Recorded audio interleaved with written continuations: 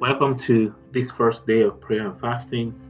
I pray that the Lord will reveal Himself more to us during this season in Jesus' name.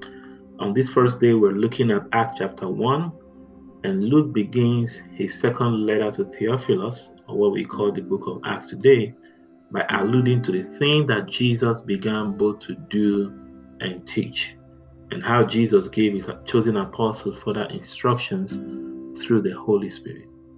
I find that in today's world, it's easier to want to teach something that we haven't been committed to doing, or be quick to advise others without practicing what we preach. He said the thing that Jesus began both to do and teach.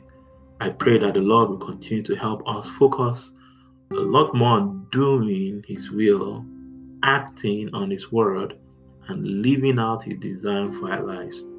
I find personally for me that the teaching component of my call is more powerful and much more effective when it's preceded by and accompanied with total obedience to Christ.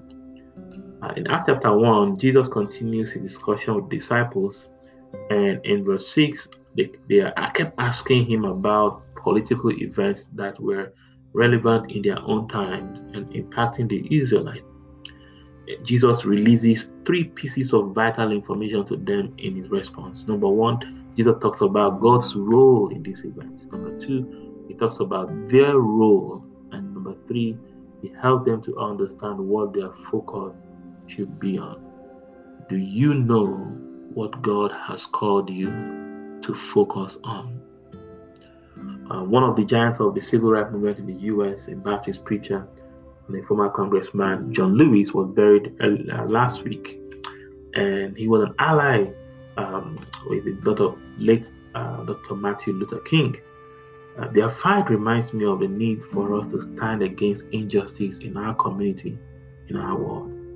And as we stand against these injustices, it's important, like the apostles did with Jesus, to continue to ask God to clarify His role in these events, our role in the fight against injustice, and what God wants us to focus on.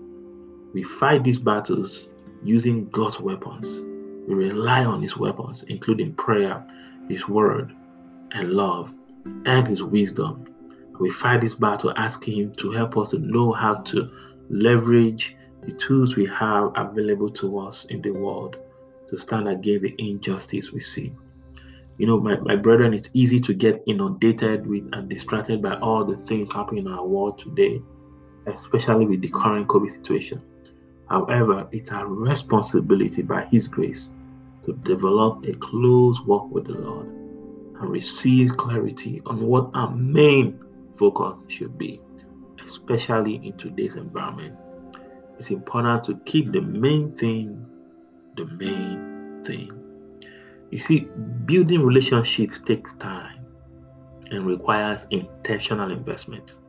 We have to make our time to spend with the Lord, to grow in our walk with Him, to hear Him talk to us, to allow Him teach us from the scriptures. We have to invest time in obeying His instructions and in fellowship with His children. Somebody might say, well, I don't have time. But you see, the truth is, we make our time for what's important to us. Let's make our time to grow in our walk with God. In Acts chapter 1, verse 8, Jesus emphasizes the need for the empowerment of the Holy Spirit for effectiveness in ministry and a communal and global mindset. As a leader in the marketplace, I realize that I need His empowerment to know how to lead. I need His empowerment to know who to trust, how to discern the true intentions of people, how to help my team succeed, how to navigate marketplace politics. I need His grace and boldness so that I can keep moving His kingdom forward and I can keep standing for the values of God's kingdom. I also realize that I need to think globally beyond just where I am right now and think multi-generationally beyond just my generation as a workplace missionary.